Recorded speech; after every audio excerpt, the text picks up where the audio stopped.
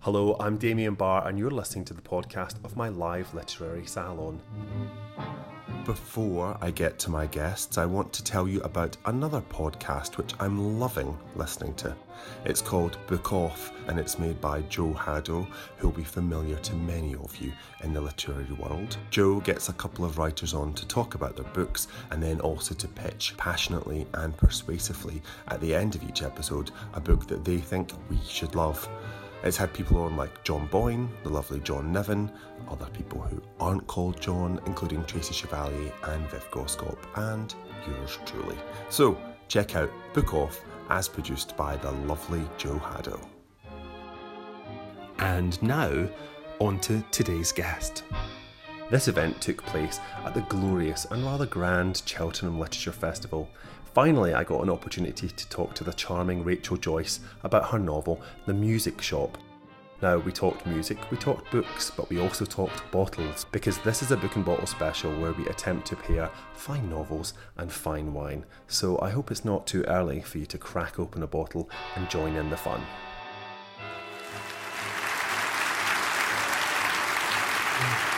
This afternoon we have a fantastic guest, somebody who I've wanted to do an event with for absolutely ages, and who many of you will know. Rachel Joyce is the author of the Sunday Times and international bestseller, The Unlikely Pilgrimage of Harold Fry, the love song of Miss Queenie Hennessy. Harold Fry has been translated into more languages than I knew existed, 34. There you go. And she's also done over 30 original afternoon plays for Radio 4. The novel that we're going to be talking about today is The Music Shop, which you'll notice I have dressed entirely in blue to match the cover of. That's how much effort I make. If only everybody at Cheltenham made that much effort. Anyway, it's her fourth novel, and it follows record shop owner Frank, who has a talent for music therapy. He's got this big chaotic stack of vinyl, and from it he can find the very song to cure his customers of their emotional woes. Not necessarily the song they might want, but the song that they will need. And we'll see today if we can find the perfect wine to match this fantastic novel. So please welcome Rachel Joyce.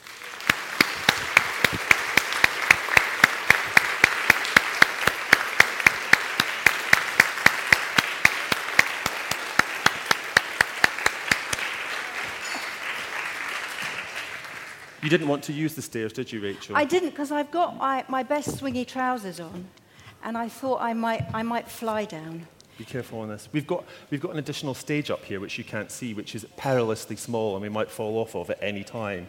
It's about the size of a hanky. So anyway, there you go. So let's talk about The Music Shop. Well, I mean, I love all your novels, but this one I found particularly enjoyable because I could listen to music as I was reading it. There's a playlist. There's a Spotify playlist, which I always forget to mention, so thank you. So right at the beginning of the book, there is a very clever little reference to the Spotify link, and as you read it, you can listen to all the music that Frank prescribes for his customers. Yep, and it's great, and there's a lot on there that I'd never heard of. I'm actually one of the least musical people that I know, and I'm always making huge gaffes about it and getting things wrong. I was sat next to Patti Smith once at a dinner, and she was very nice, and I said to her, I really loved your cover version of Because the Night Belongs to Lovers. And she said, it's my song. And I said, you really made it your own. You really did make it your own. And she said, no, it's my song. And I went, no, it really was great. And after a while, she said to me, she was very sweet. She said, who do you think I am? Mm-hmm. And I said, I thought you were just some old hippie, you know. And she said, no. She said, I'm some old punk. Excellent. She was fabulous. Yeah. And a wonderful lady anyway. So I'm always making, so for me, actually, it was a real learning experience. I really did have to listen to quite a lot of the tracks in order to get a lot of the references. Yeah. But anyway, so tell us about The Music Shop. Where is it, first of all? It's on Unity Street, but I don't think you ever named the town, do you? No, I very deliberately don't name the town. So I'm very deliberately not going to name the town. But I wanted it to be a shop, the kind of shop. Does anyone remember Mr. Ben? Mr. Ben, you know the idea of a shop that you will go and you will kind of go on a journey, but also a shop where the owner really gets you. Yeah. He kind of knows better than you do what you need. Yep. So very early on in the book, there's a man who comes into the shop who's a bit sort of, I mean, he's very ordinary, a bit broken, and Frank doesn't really quite know why, but his gift is that he listens to people. Frank's gift. Yes, Frank's gift. And he listens to this man who says he really wants Chopin. He says, I only buy Chopin. And Frank listens to this man and he thinks, what you need today is Aretha Franklin. And so he takes this man to the booth at the back of the shop, and because it's fiction, we can go into the booth with the man and we can sort of find out what it feels like to listen to Aretha, and also what it is that he kind of brought in that was so hard for him. Yeah. So that's kind of the idea, but it really came from a shop in Cheltenham, which you probably will remember. We first discovered it about, my husband and I moved out of London about 14 years ago now, and we got here, and my husband discovered very quickly that he couldn't sleep at night. I think it was just so lovely and quiet, we just kind of, so he kind of went, we tried everything that you do, we tried chamomile, and we tried, all the things that you might try, and none of it worked. Valium. Yeah, that too. And then we were in Cheltenham, and we went into this music shop, and Paul said to the owner, I don't know quite why, because I don't remember the owner asking any of us if we could sleep, but anyway, Paul said that he couldn't sleep. And the owner said, I've got just the thing. And he brought out a CD, and at that point, about 5 or 6 other people in the shop said, we can't sleep at night either. So it was a very good sales day in Cheltenham that day, and the music worked. And he fell asleep. It made him sleep. That's magical. What was the shop called? It was called Sounds Good. I don't know if anyone remembers. I think it was called Sounds Good. Is it still there? That's the sad thing. No, it's not. It's not. So when I started writing the book, I went back to kind of see the owner, because we began quite a relationship with this man, and we kind of went through lots of different... He took us on a bit of a journey through music. Did you know much about music at that point? I knew about classical music, and also my dad was a jazz drummer when I was a child, so we had quite a lot of jazz playing.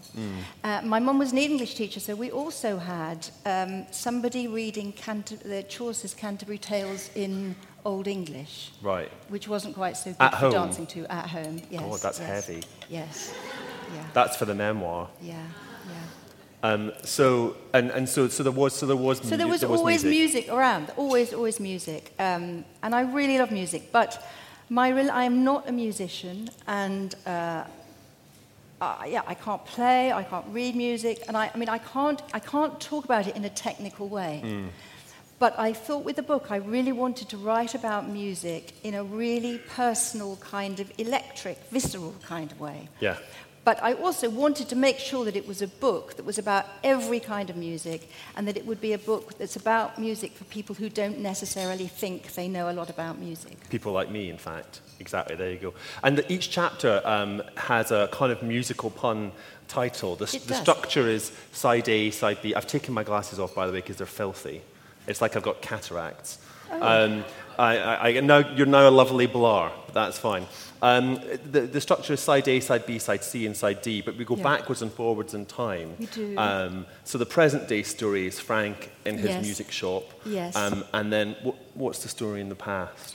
Because Frank is, as I said, this sort of healer, he's a man with a gift for helping people find what they need. But, of course, I don't know whether it's the case with most healers, but I think it's interesting with healers when they have to help themselves.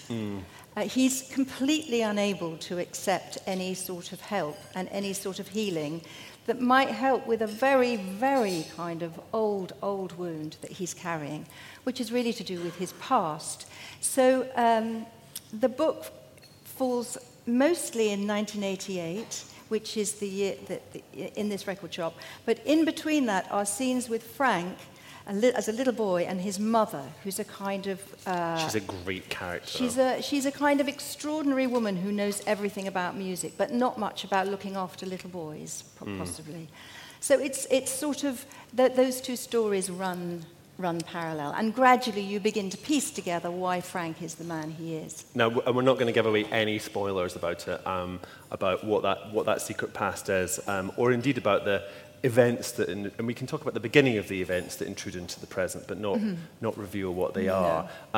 So Frank is in his record shop on Unity Street, in this town that you don't name, but it has I was thinking it was York, and then I thought it was Durham. I know you're not going to tell me, but I will keep guessing.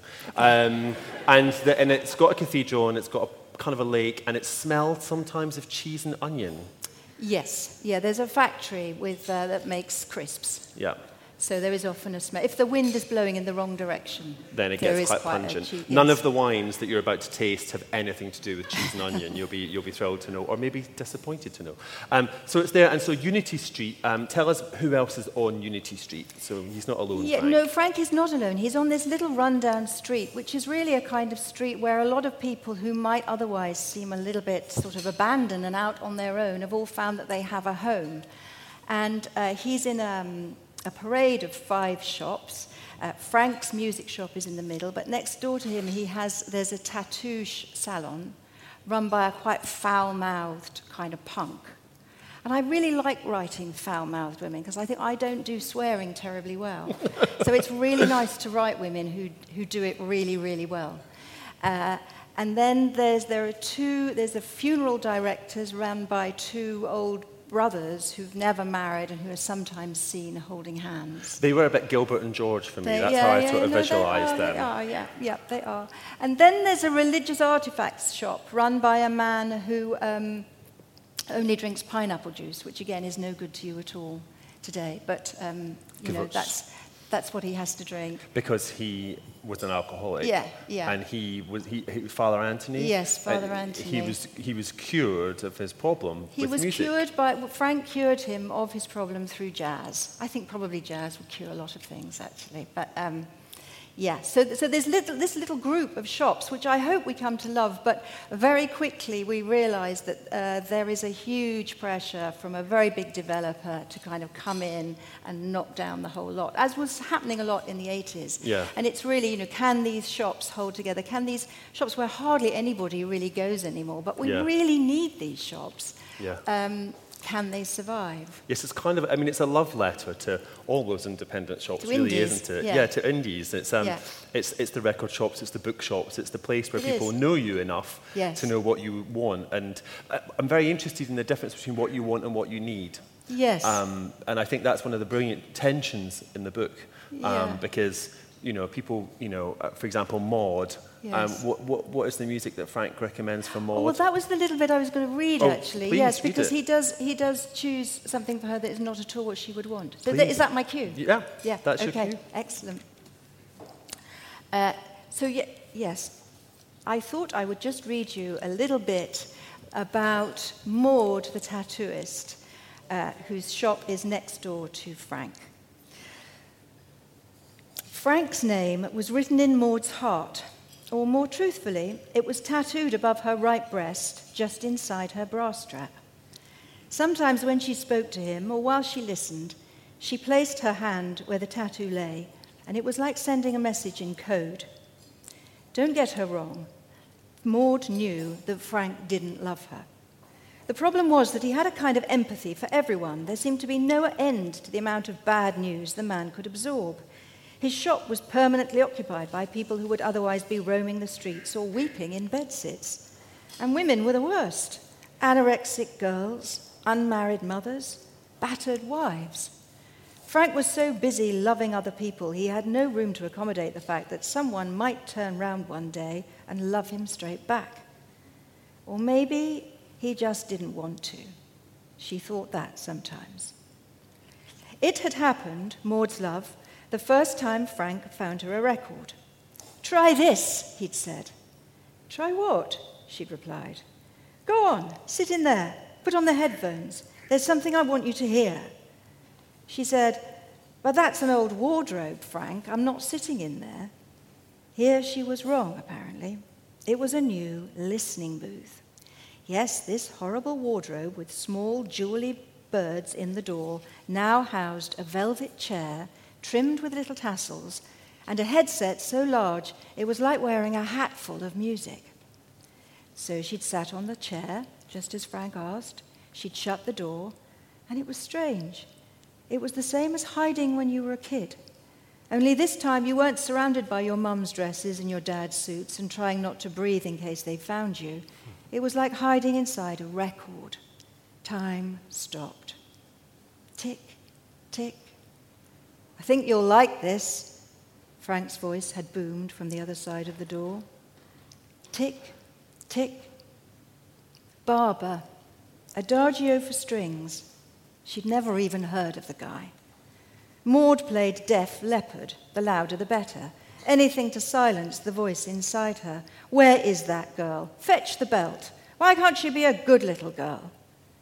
But Frank played her the record, and it was like walking through a magic door. It was so sad and so simple, it could break your heart. But it didn't. From the softest of beginnings, it built and built as if it were climbing a set of stairs until the violins were practically screaming, and then it stopped. Nothing. Her heart had swooped to her mouth. When the music started again, she was in tears, like a switch had been flicked and her eyes were spouts. Because life goes on, the music told her, even when you think it can't. Yes, there is fear. There is real cruelty, not knowing what the hell. Those things are there. But listen, because there is this too, this beauty. The human adventure is worth it after all. As she left that booth, the music was in her heart. The shop was just the same, the past was just the same, but now there was also this whatever it was, this truth. It was no less than a small miracle, and Frank had given her that. Was it okay? He'd asked afterwards. How could she say? How can you tell a man with eyes like chocolate drops that by sticking you for 8 minutes in a cupboard, he has changed your life? He knelt at her feet, gazing at her from beneath that floppy fringe. Well, she assumed he was gazing, and smiling with his soft mouth. So here she was, all these years later. How many nights had she sat with him in England's glory as he told another story about a customer who needed his help? How many times had she fetched a takeaway and pushed open the door of his shop, pretending a date had not turned up? How many Christmases, New Year's, birthdays? One day they'd jack it all in, move out of the city. Real love was not a bolt out of the blue. It was not the playing of violins. It was like anything else. It was a habit of the heart. You got up every day and you put it on, same as your pants, your boots, and you kept treading the constant path. That's it.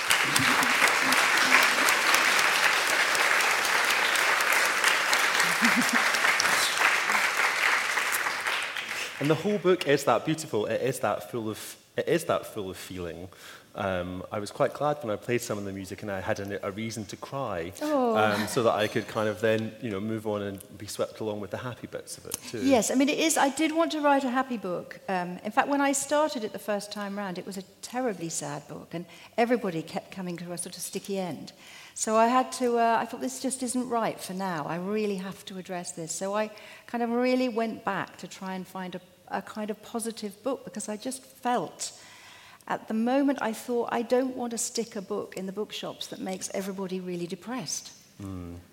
Yes. I just thought I need to feel hope. Yeah, and you do. It's a very, very hopeful book. I mean, there's loads of sadness in it, but there is well, yes, lots I mean, of you hope can't really have, in order to win happiness, you have to have been through some stuff. Yes, and it is hard one. And in the case of Maud, what I think is really interesting is that you have 3 sentences about why she is the way she is in the entire book. Yeah. There's not it's not a misery, story. It's just it's this is what she hears in her head, Yeah. and he replaces the sounds that she hears, the voices that have hated her, Yes. with music Yeah. that she can love, and I think that's a beautiful thing. It's very, very, very, very moving. One of the bits when you were reading just then, you said tick, tick, tick, tick, and you were talking yes. about the the sound of silence. And I wondered if we could talk about that for a minute, because I'd never really contemplated it. And it's something that Peg talks about, which is the idea that silence is what's happening when there isn't music, but the silence after music is different, right? Yes, it's the idea that music sort of comes out of silence and it goes back to silence, but the silence that you hear at the beginning of a piece of music is never the same as the silence at the end, because you've gone through something on the way. So it's kind of informed the silence. But it's all, and also there are silences within music. It's sort of like, for me, knowing nothing about music, it sort of feels like the punctuation. It feels like it kind of highlights things, or sometimes it makes you sort of, because when music stops sometimes and it's supposed to be going, it can really, it can really take your breath away, can't it? And it can be very funny, it can be really scary. But all those things, to explore those things in the book felt, a real kind of bit of a gift, really. And just to lie on the floor listening to music wasn't a bad thing to have to do. I was going to say, did you lie on the floor? Because you have that's one of the instructions that Frank had from Peg, which is lie on the floor. You've got to lie on the floor with your headphones on, and you've just got to really listen. And that, listening doesn't mean that you just, load the dishwasher at the same time, or you actually just stop and you listen. And I think it's partly because I think we don't listen quite as well as we maybe could. And I don't actually just mean about music. I think we have slightly lost the knack of just hearing what's really going on.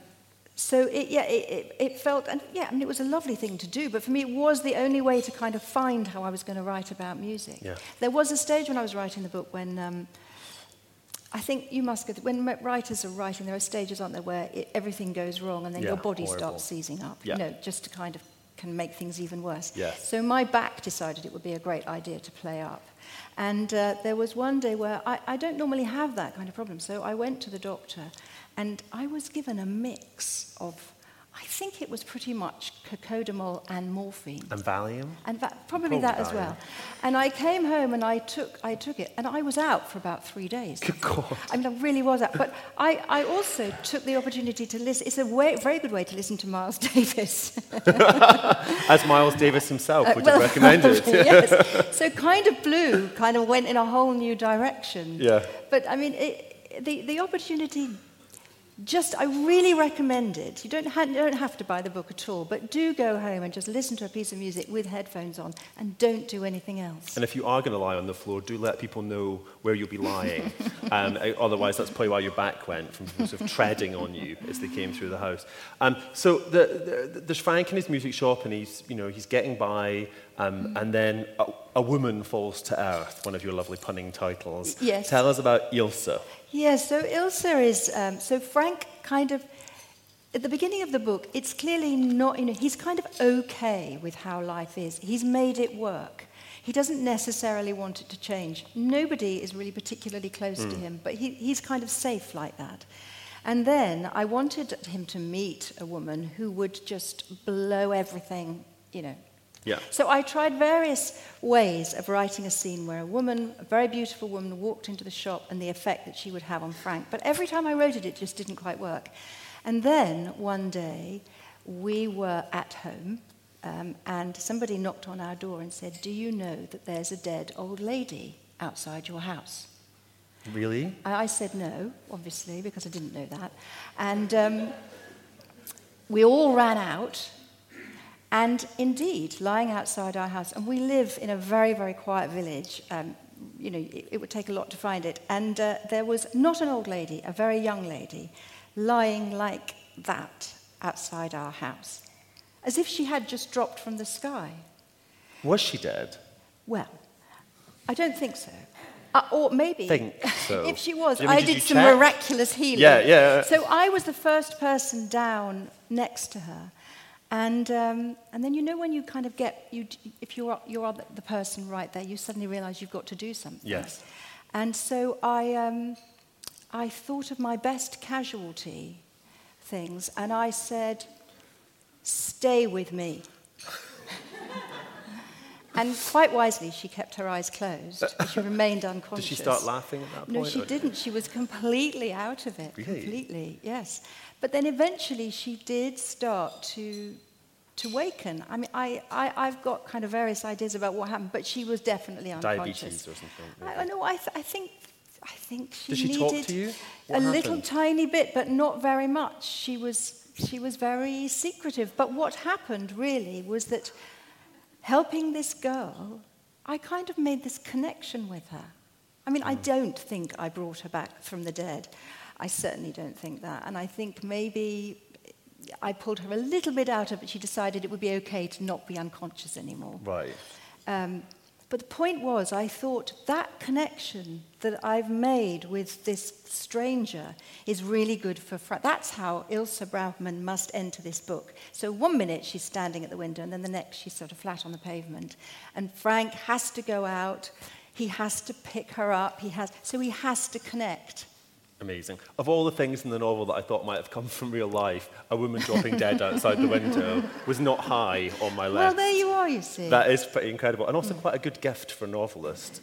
I wish Yes. that had happened when I was finishing my book, something like that. An ending would just happen outside my house. We're going to be welcoming Rebecca onto the stage in just a moment. And just to remind you that we will be talking through all the wines, and you can give us comments, and then we'll have proper questions at the end. So please welcome to the stage Rebecca Palmer from Corney and Barrow. Oh, she's doing the stairs as well. Well done, Rebecca.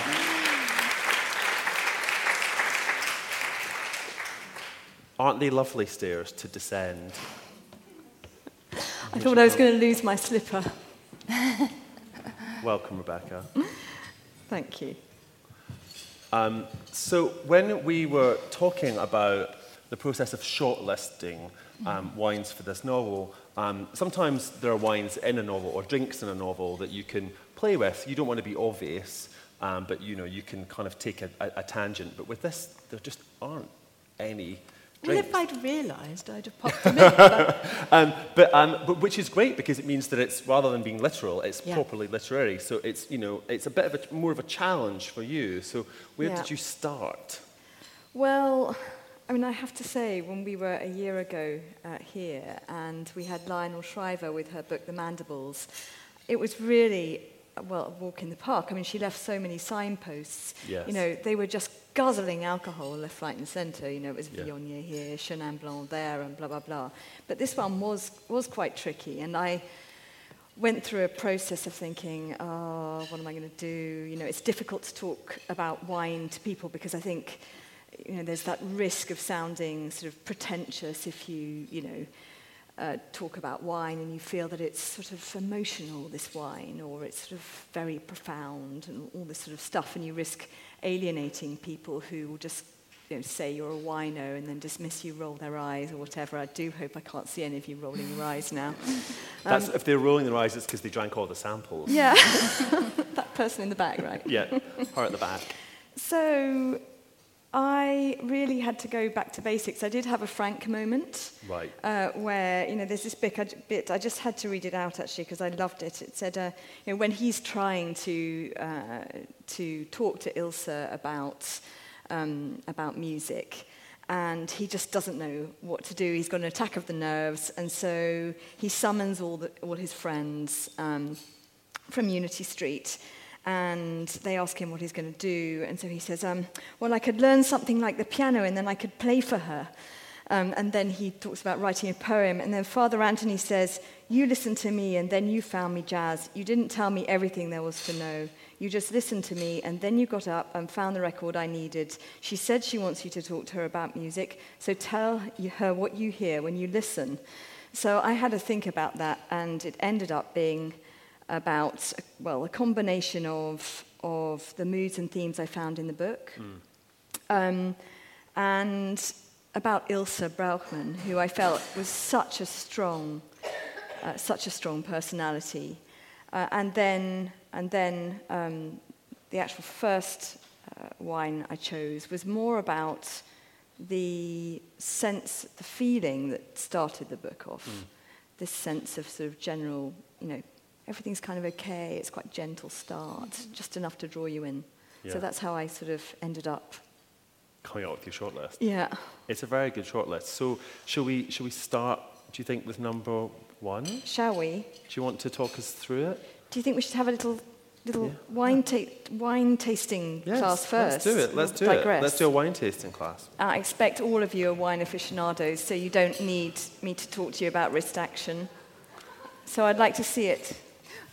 Wrist action. So you need to hold your glass with one finger ideally underneath the bottom of the glass so that it's quite stable, and then you have an even wrist. You know, I think a bit looser in the wrist. Yeah, Rachel. looser in the wrist. Relax. Yeah, Let's you have all to. look at me. The way to do it is to keep your elbow jammed into Your side. your hip, and then let the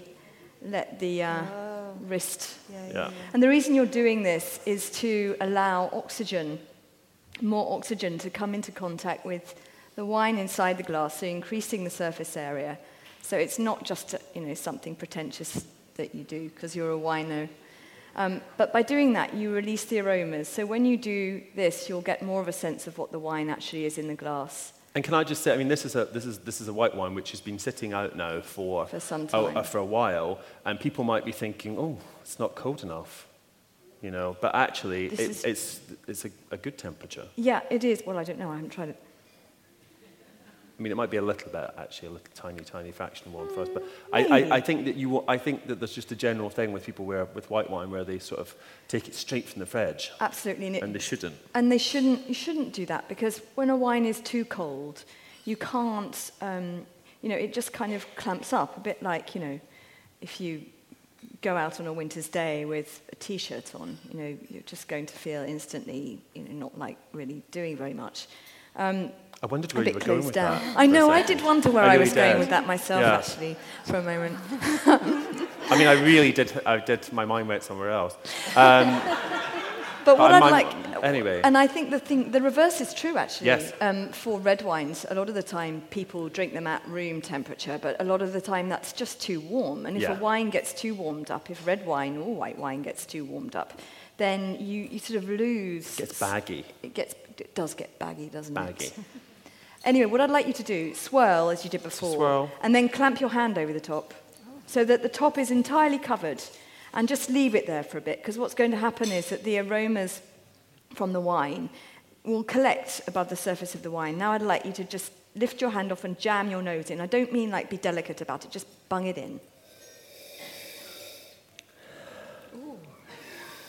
And you'll get a lot more out of it that way. Yeah. I mean, it's certainly fine at times, particularly I find on a Monday night, to just get the wine.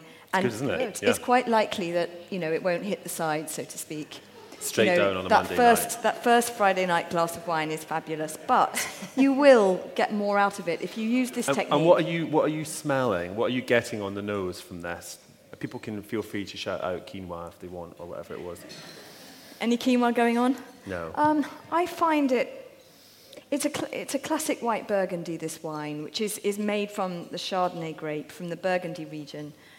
So it's entirely Chardonnay. It's entirely Chardonnay. Okay. Yeah.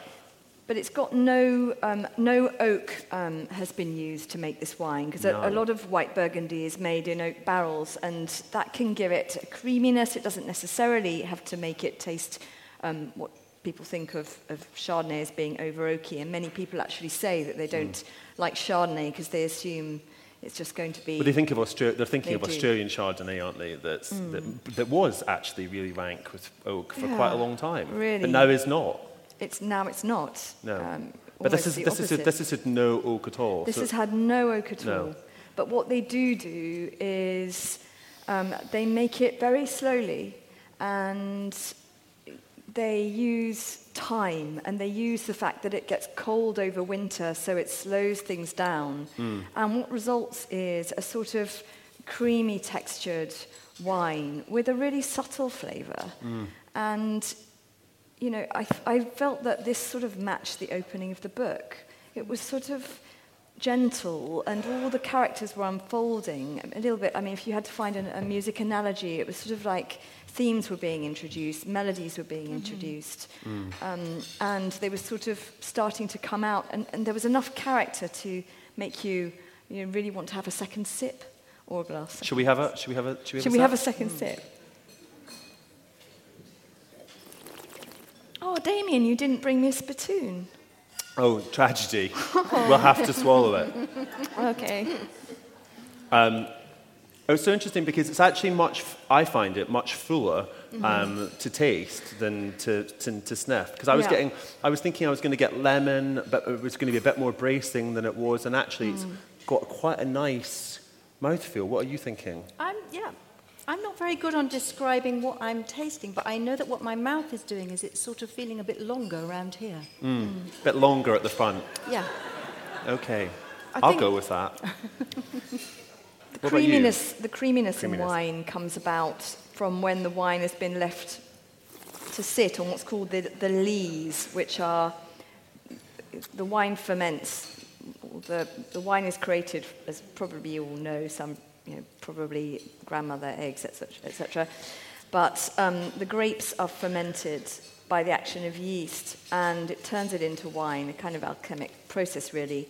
And at the end of it, the dead yeast cells, which are called lees, if they're left in contact with the wine, they make it more creamy in texture, and they give it a sort of gentleness, which you don't get if the wine is made quickly. A bit like if you... You're never going to get it with Pinot Grigio. You're never going to get it with a cheap Pinot Grigio. No. I mean, it's fine. Pinot Grigio is fine, but you're not going to get that same creaminess and sort of gentleness on the palate. Yeah. And I think definitely for me this chimes, certainly with the start and the end of the book, but it's mellow, but it's not bland. No. It's substantive. I'm definitely still tasting it now, even though I've only had 2, possibly 3, maybe 5 sips, and I can definitely still taste it. And it actually, it tastes expensive. It's not a wine that I might have, I think, on a Monday. I know, and in actual fact, it's a bit of a bargain. Actually, I wonder how much people think it is. That's always such a fun game to play. But before we do that, what are people thinking about this wine? Are you enjoying it? Yeah? Does anybody really love it? Want to talk about why they really love it? Or does anybody know it? Has anybody had a white Burgundy before? Are they a white Burgundy fan? You there, yes. You like it. I can barely see you because I haven't got my glasses on. I think the thing about when I saw that you'd shortlisted a white Burgundy, I was a wee bit surprised because I do think a lot of people just think of Burgundies being red. Maybe not in Cheltenham, but in other places they do. They do just think of it as being red and quite, Pinot Noir, basically. I also think there's the whole Chardonnay factor, as I said earlier. I took this to some friends recently, I said, who always profess to hate Chardonnay, and they luckily really liked it. And so, well, what's the grape? Is it Sauvignon Blanc? I said, well, no, it's Chardonnay. And it's a great surprise and almost relief in a weird way to have discovered something that confounded their, limiting beliefs. But that's very often the case, though, when people don't.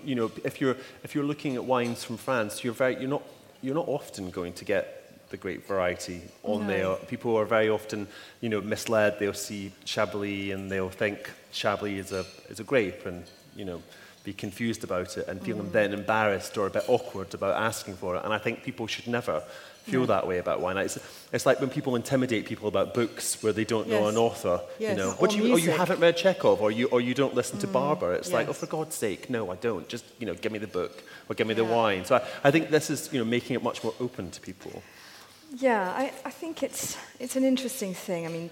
It's like the man who only likes Chopin. Yeah. You can be scared of music, you can be scared of get into a rut. literature, and then you get into a rut because you feel safe at least. Yeah. And at least that is something you like, and that's the great challenge of wine, is that there are so many different wines in the world. Yeah. How do you work out what you like? How do you choose?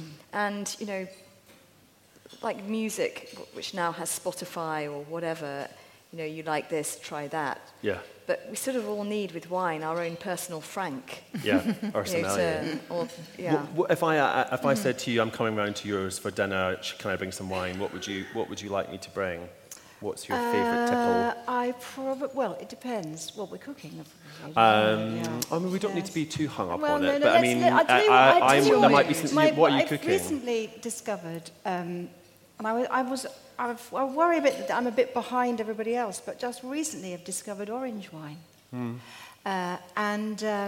There's one. Actually, I had a bottle of it in London, and we really, really loved it. And then I found that M&S in Cheltenham. There you go. It's a Georgian orange wine. The and home it's of wine. really, really delicious. And I really like it because it sort of tastes, this probably isn't a very good thing to say, but it sort of tastes dusty. It sort of feels a bit rich and a little bit spicy, but not like sort of sharp. I mean, I really love that. And do you drink it on its own, or do you do it with food? I think I said you drink it on your own. No, I do sometimes share. You can drink it on your own, yeah. It just depends on on how long it takes for us to cook, as to whether or not actually the two goes together. Orange wine's quite divisive, and I have quite mixed feelings about it. I know a lot of people do, and I'm not sure that it's terribly cool even, but I'm not pretending to be cool. No, it is. Oh, it's achingly cool. It's horribly trendy. Oh, well. Yeah, no, it is. I mean, for me, I think at its worst, it tastes of body odour, like actual sweat, I think. Okay. And when it's good, it tastes of sort of flowers that I've never seen growing because they've grown somewhere too exotic. Yeah. You know, Right, it can okay. be, I think. Yeah. So, With the butterfly hovering over yeah, it. exactly. It kind of in a very high mountain pass, not like in a meadow. Yeah. We could get more pretentious. We probably could. But I really do think that's what it tastes of. I mean, if you'd been shut in a great big amphora, buried underground for sort of 6-9 months, you might have body odour. Yes, that's true. Which is what happens to And orange I'm not wine. saying you would have I wouldn't have body body odour, odour. but that's how orange wine is made. Yeah, it's buried underground. It's like buried underground in certain a great cheeses. big amphora jar. Yeah, and which is where it gets a lot of the colour. Anyway, so we all liked that. That was great. Let's go on to wine number 2, which is also white and can be divisive. Let's have a chat about it. You said that, didn't you, Damien, when I picked Riesling? I did. That, it's likely to split the room. Well, I mean, I'd be surprised if everybody liked it, but, So let's back to the swirling action. I want to see some more vigorous swirling now. Oh, this is good. They're loosening up, I think. Yeah, they're loosening up. And I must say also, we do give you very big glasses. It's not like some horrible meagre thimble that you have to dip the edge of your tongue in. Remember to keep your little finger underneath the platform. Good swirling. Okay, so I'm going to go for a clamp down.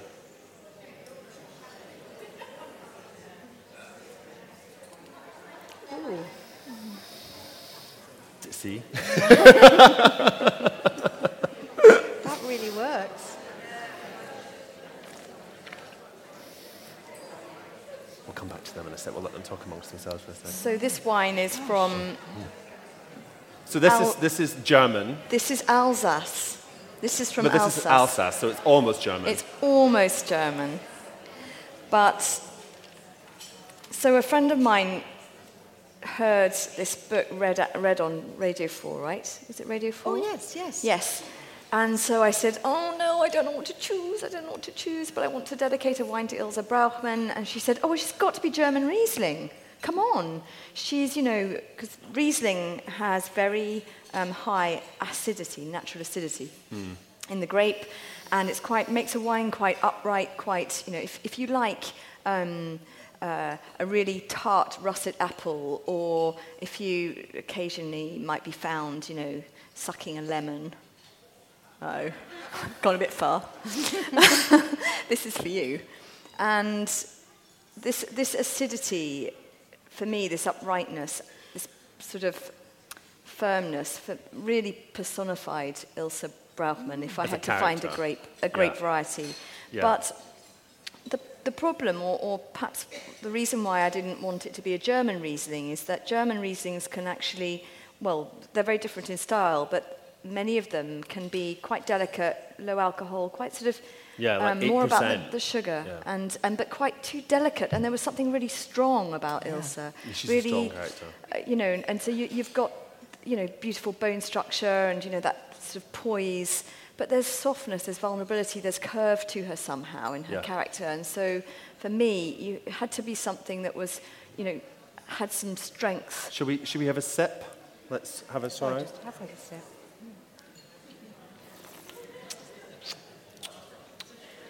I wish I could see their faces better. I bet some people hate that. Is anybody wincing? Has anybody spat it on their neighbour? You're not loving it. No. No. She's like, But why? why don't you like it? Too many memories of German wine or men in the 80s. I wasn't sure what you said. Wine in the 80s. Well, I mean, it is the cursed blue nun, isn't it? I mean, this is the great tragedy of Riesling is that it's tarred with, Yeah, tarred but that's with a blue nun. Müller-Thurgau. Sorry? That's Müller-Thurgau. Yeah. It's not even Riesling. I know, but people think that it is. And, Yeah.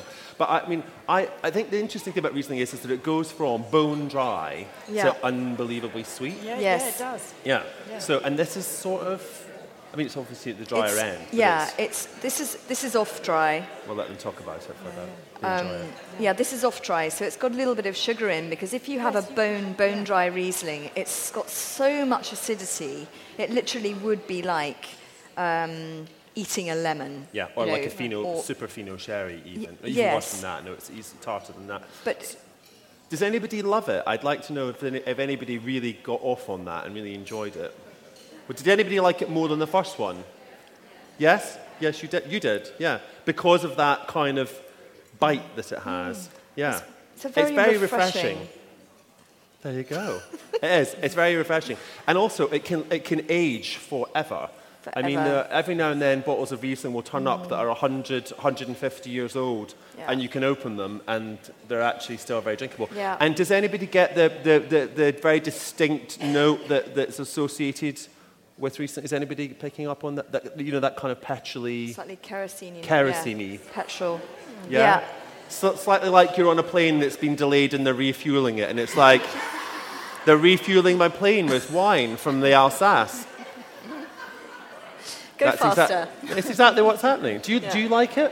I do actually, Yeah, because it's you got a do. bit of I'd like that bite at the end. Yeah. It is great. I'm a fan, but people Yeah. very But it- divisive. I think this is a fantastic food with wine. Yeah. Yes, what would you really have with that? So, I mean, actually, it will go This is brilliantly very good with Asian food. Yes. Brilliantly with Asian food, Really good with because Asian food. with Asian food, you've got so much spice that you need something that has a little bit of sugar but also acidity.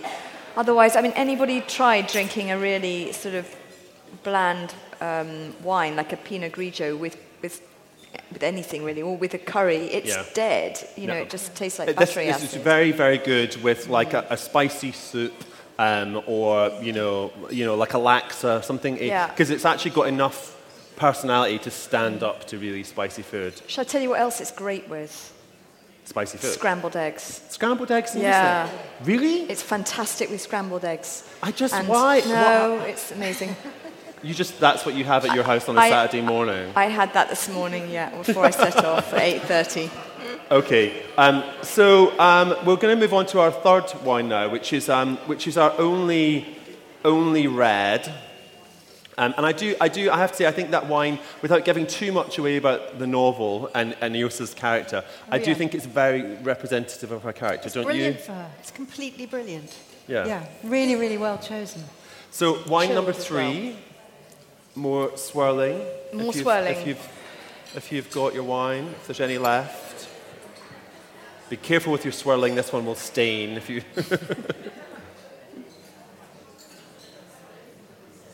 Do you know, I haven't tried this one. Have you not? I think maybe years ago we tried it. I haven't tried it for years, so... This is just a very individual You love it. state. I really love it. I mean, it's been open in the glass a little bit, so it's actually gone mellow the way I want it to be. But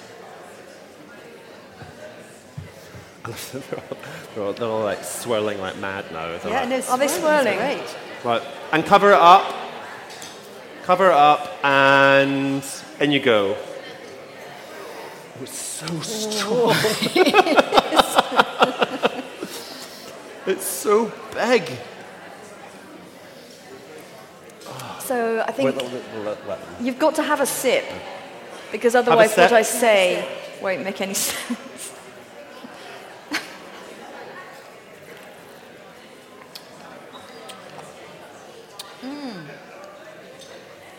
So this wine, for me, was about soul, given that this comes...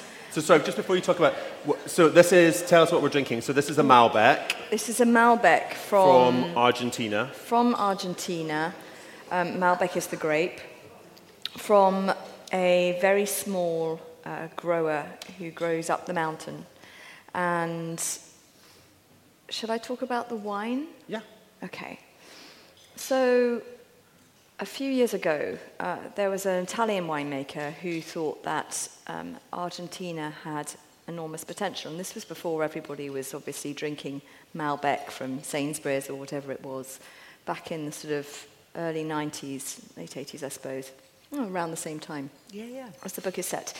And he had made wine in Italy, but he wanted a bit of a challenge and ended up in Argentina. And he went for a walk one day. He was up in the hills and came across this really dilapidated vineyard, and there were just loads of brambles and weeds, and he saw these vines, and they were just sort of all bent over and kind of, literally some of them were lying on the ground, and they were all gnarly, and these vines, they looked like people. I mean, little old women and men, like 80, 90 years old. And he saw, because these vines were planted direct on their roots, which you can't do anymore. Nobody does it for various reasons. And so he knew that they were vines from, the early 1900s. And he thought, oh my gosh, what have I found here? What have I come upon? And it was actually, there were grapes on the vines, and he tasted them, and he just bought this vineyard there and then, even without talking to the investor that he got interested in this idea of this project. And then they started making wine. They rehabilitated the vineyard. They lifted up all these little gnarly old vines that were all broken, and they started making this wine, and it was just amazing. It was only one bunch of grapes every few vines. It takes about 3 vines to make a bottle, whereas 3 vines to make one bottle. 3 vines to make one bottle, and normally you get at least a bottle, 2 bottles from a vine. Yeah. Depends on the grape variety, but this was amazing. So very, very low yielding, much more low yielding in terms of grapes than a wine from Bordeaux that might be costing 200 quid a bottle. So this was amazing. And the reason why I thought that it somehow chimed with this sort of depth in the book was it's the idea of redemption through suffering, that somehow, this thing that, like when Frank is telling Ilse Brauchmann about Beethoven and about the Moonlight Sonata, and he says, because Beethoven knows, he knows that you don't find peace until you've been to hell and back. And there was this feeling that these vines had really suffered. They hadn't been looked after. They'd come over from France, southwest France, where they also grow Malbec in the 1900s as immigrants. And they just had been forced to fend for themselves. And that through suffering, they had produced something mellow and amazing where the edges are rubbed off. You can't taste the tannin. Yes, it's strong. It's got alcohol in it, but it's also smooth. It's ripe. I mean, how do you get that out of a grape? How do you get soul out of a voice? You could say, how do you get a Dusty Springfield or an Aretha? We've all got a voice, but how do you make it that? And it's the same with grapes. That's beautiful. It is. That is very beautiful. And what do people think about this wine? Yes? No? The thing about Malbec, when it's very low yielding and when it comes from a high altitude site, I mean, this is up in the Andes or in the foothills of the Andes, and you've got an extraordinary light intensity, you've got UV, and it brings out these floral violet notes. And if you just... Definitely violets. Yeah, if you pause for a moment, and you have to almost do what Frank was telling Ilse to do, or Peg was telling Frank to do, you have to lie on your... Actually, maybe not lie on your back, but you have to sort of close your eyes and just let it be and smell it gently in your own time, and then these aromas start to come out, and it probably sounds quite pretentious, but you have to be a bit contemplative about stuff. I think it's a really rewarding wine. It's not a wine that I drink a great deal of because I find it so intense. So I find that if I'm having it, I'm having it, and there's nothing else going on that night, and I probably will end up lying on my back. But I do find it quite, it's quite big. I would definitely not drink this wine in the summer. I would drink it. I would drink it in the winter. No, it's a winter wine. Yeah, it's a winter wine. It's a mellow wine, and I think it's a mellow winter wine. I love the colours. If you look around the edges, you get a kind of wonderful, there's a sort of almost a magenta or a violet around the edges. It's got great depth. I do find it can be too much, though, for me. I do love it, but I do find that it can be a lot. Yeah. It's intense. Yeah, it is intense. Like a book. But I think I found that about the novel, actually, it's got so much emotion in it, so kind of full of this sort of stuff going on. It's almost too big for something like a delicate Pinot Noir and anyway, I think it's quite mellow. I think what I might do is I might ask them to vote for the three, but then I'm going to ask you to choose the one that you would, and then give your rationale for it, if that's all right. Is that all right? Okay, so Rachel is actually going to choose the bottle to go with her book. But before she does that, I thought it would be really enjoyable if we gave you a vote. This will be a non-binding vote, much like the Brexit referendum, but with far-reaching consequences. So if you think that wine number one is the best pairing, not just the wine you like most, but the best pairing for this novel, can you put your hand up? Wine number one. Okay. And upstairs, I can't see quite upstairs what's happening. How many hands are up? Somebody else can count for me up there. And then wine number two, which is the Riesling. The Riesling fans are right into it down there. They're like hands straight up. I would say that that's just behind, would you? Yeah. I think it's just behind. Yeah. And then the Malbec, the third, that is by far the most popular. That is, what was that? What did you, why is she scoffing? Two hands. Two hands. My God, 3 samples of wine and they're putting 2 hands up and cheating on the referendum. Okay, well then, I think it's clear your choice is the Malbec, but Rachel, which is your choice? Well, I am inclined to agree because, one, I really love that story that you told. And I think, because we go a lot to a certain area of France near to the Mont Ventoux, and we do a lot of wine tasting around there. And so part of the kind of joy of that wine is that I know the landscape. We kind of have a relationship with the different vineyards. I know the light, and it means something emotional to me. So you telling me about that story, I kind of love that vineyard before we've even started. And there's a part of me that actually, I think, yes, it is intense. Yes, it is full of stuff. And why should we shy away from that? Yeah, go with the intensity. So you're going for the Malbec? Yes, A round of applause for that choice. Yeah. You're thrilled with that, aren't you? Yeah. Okay, so we would now welcome your questions for any of the three of us about the book, about any of the bottles, or about anything else that you've got going on in your life that you just want to share. Okay. Anything you like, really. Anything that the wine might have made shift inside you. And I think a man there and then a lady there. I don't have my glasses on, so I'm taking a risk. Go ahead. Yes? Just a point of information from the author. What was the Insomniac's Cure music? You didn't tell us what the... No. I'm sorry, I haven't read the book. But I will. It is in the book.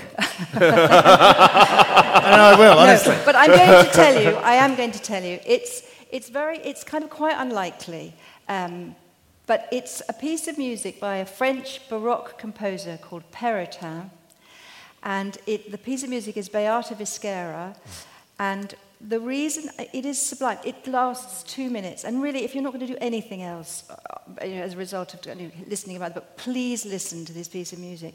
Because it is one female voice, and it goes up. And you think, this is just going too high. It's surely got to fall. And then it does. But then it goes so high. It is sublime. And the reason I think that it helped Paul to sleep I might be wrong, because he's here, he can tell me later. But I think the reason that it helped is because it says there's beauty, just like the little piece of Maud. And I think when you're reminded that there's beauty, and I think it is important to remind ourselves that there is beauty, you can let go. Yeah. I have to say, I'd never heard that piece of music until I read about it, and I went away, and it is very short. It's so short. But it is astonishing and timeless, and I think it's a piece of music that I will always listen to now. I don't know if I'll listen to it to make me go to sleep. Well, it's different for everybody, but it was isn't very, it? it was very tear-making. Yeah. I did feel quite emotional. I am often emotional, but I was quite emotional listening to that. There was a lady there, I think. Yes. There's a microphone there for you. Hello, Rachel. This is a question for you. Yeah. In your book, The Snow Garden, Oh, yes. you write a really interesting foreword where you talk about characters who haven't made it into some of your books, or you've left some of the characters out. Mm-hmm. I just wondered, in your latest book, The Music Shop, whether there were any characters that happened to, because you do talk about a character called Henry, who was a rehearsal. Was he a rehearsal for Frank? No, actually, Henry yes, I used Henry, didn't I, in the short stories? And no, he's the bank manager. He became the bank manager in the music shop. So sometimes they can change jobs, the characters, which is always nice. And in fact, Harold Fry, literally, there was a period where we'd be driving along and we would always see Harold lookalikes. Right. And then one day I was stuck on that road coming into Cheltenham where I'm always stuck, and there was a van in front of me. And as you said earlier, Harold has been in quite a lot of different languages, but on the back of this van, which was advertising stair lifts, was a picture of Taiwanese Harold Fry. So I did think, well, he's now gone and got himself a job doing stair lifts, which seemed kind of quite likely. But I like the fact that characters can kind of, keep moving. And Frank, for instance, when I started the book, I thought Frank was a very frail young man. Mm. And I wrote him that way. And then something about the book, I just thought there's going to be quite a lot coming at this man. Mm. And I think for the reader, they are going to start worrying that he can't take it. So, that's the brilliant thing about fiction, is that you come next day down to your desk and suddenly Frank has grown about 3 feet and big. Put on loads of weight and really quite shabby. But it sort of worked for the book. So it was like the book could now take. He's quite beery, isn't he? He is very beery. Yeah, he is. He's very beery. Frank. Okay. Other questions? Other thoughts? Either about the book or about the... Yes, lady at the back. Oh, no, you've got a microphone. You don't need to project unless you want to. Is it on? Okay. I just wondered, when you were looking for all the influences of the music, did you have to plough through tons of stuff, or did you use your own repertoire or your favourites, or how did you go about that? It's a fascinating It's a really thing. good question. I did, as I said earlier, I'm not a musician, so I knew I wanted to write about a man who knows everything about music, and then I thought, but I don't. So then I thought, I've got to find out. So I read masses, listened to masses. And then what I ended up with, you must have had this, is you have a notebook that is about that big, and a book that was about, that big.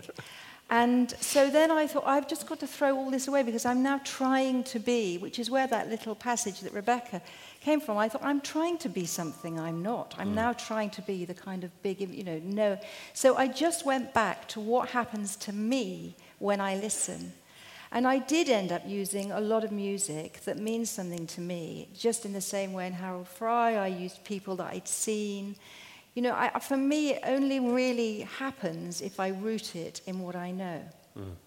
So that was what I did. I mean, there was one time where I was convinced that in order to write the book, I needed to go to Mallorca to see where Chopin had stayed. That sounds utterly essential. We did do that. It was a great holiday. And you did guess it. What? You yeah, did we did. Of course you did did. it. Of course you did. Of course we did. Yeah, and then I, of course, discovered that actually it couldn't really fit in the book. But maybe it will come in another book. Maybe I was going to say, I don't remember that interlude. No, that doesn't it's happen. Not there. No. Okay. No. But nice holiday. Lovely holiday. Lovely holiday. And nothing is ever wasted in that context, I think. And it was Hilary Mantel who said that, you learn it all and then forget it all. Yeah. I think you lose 9/10 of it. I'm in the process of editing a book just now, which will be my first novel when it comes out next year. And, like you, I've learned all this stuff and I've found out so much interesting. I could bore people for years about it, and then in actual fact, only tiny bits of it end up in the novel, and it's never the bits you think. No. Never the bits that you think. So, no. But it is part of the kind of trick, the confidence trick that you have to pull on yourself in order to be able to write the book. You kind of have to make yourself believe that you know what you're doing. Yeah. Yes, when you don't. Questions? Is that a question? Yes, over there. Sorry. Could I go over to the other side, the bottle bit? Yes, do bottles, yes. Thank you. I enjoyed the stories and the anecdotes and the wines. I have 3 empty glasses in front of me. Which was your favourite? Were you a Malbec? No, I went for the first one. You went for the first one? But anyway, you mentioned a wine that I recognised several times. I just wondered why you were so critical. Forget the fact that my name is Mario. Oh, okay. The Pinot Grigio. Pinot Grigio. Oh, yeah. Well, I mean, I think it's because, well, in my case, it's because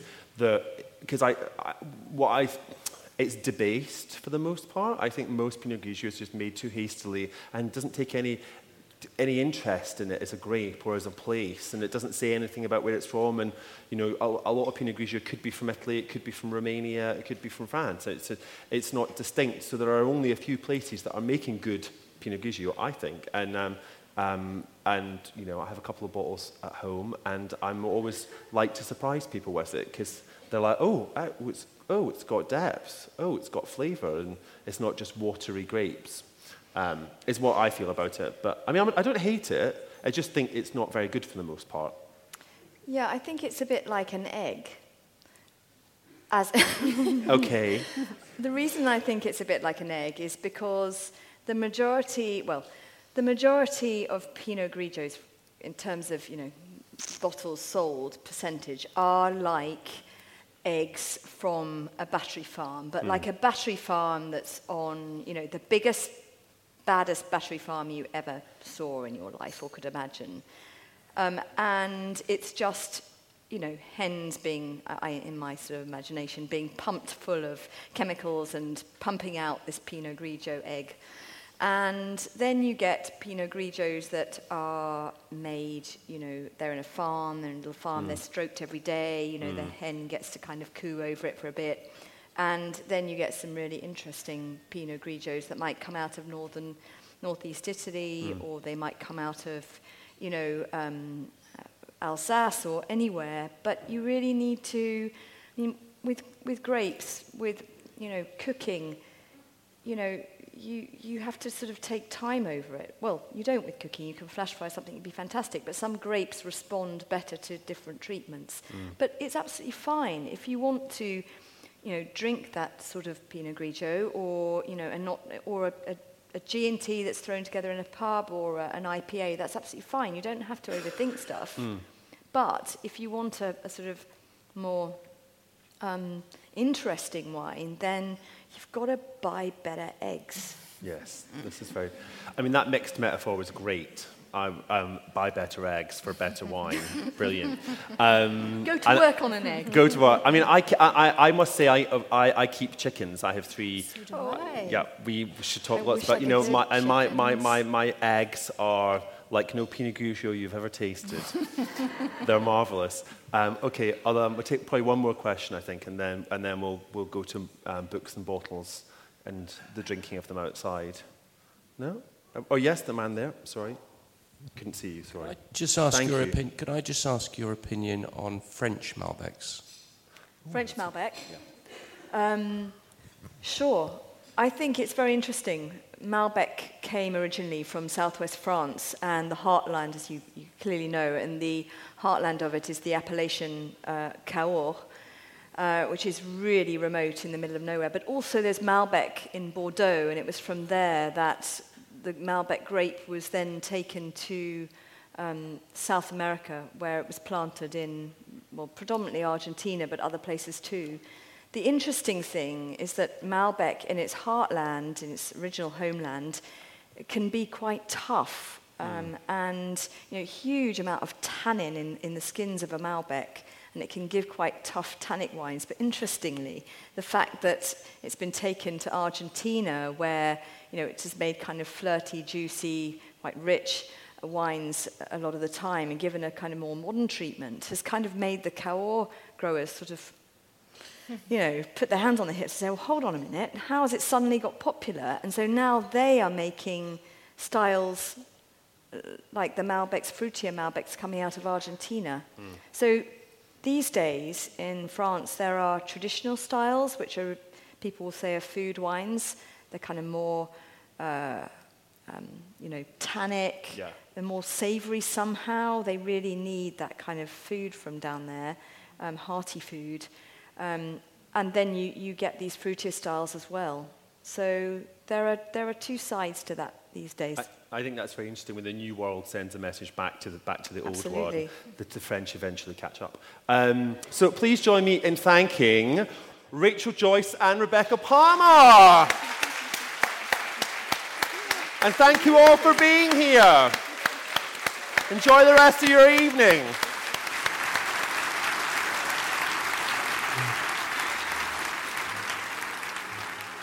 I can highly recommend, by the way, going onto YouTube and finding some of the music that we talked about, because it really helps bring the book even more to life. If you want to buy some of those bottles, you can head to Corney & Barrow's website, and if you don't want to miss any more news, podcasts or anything else from us, sign up on our website, theliterarysalon.co.uk.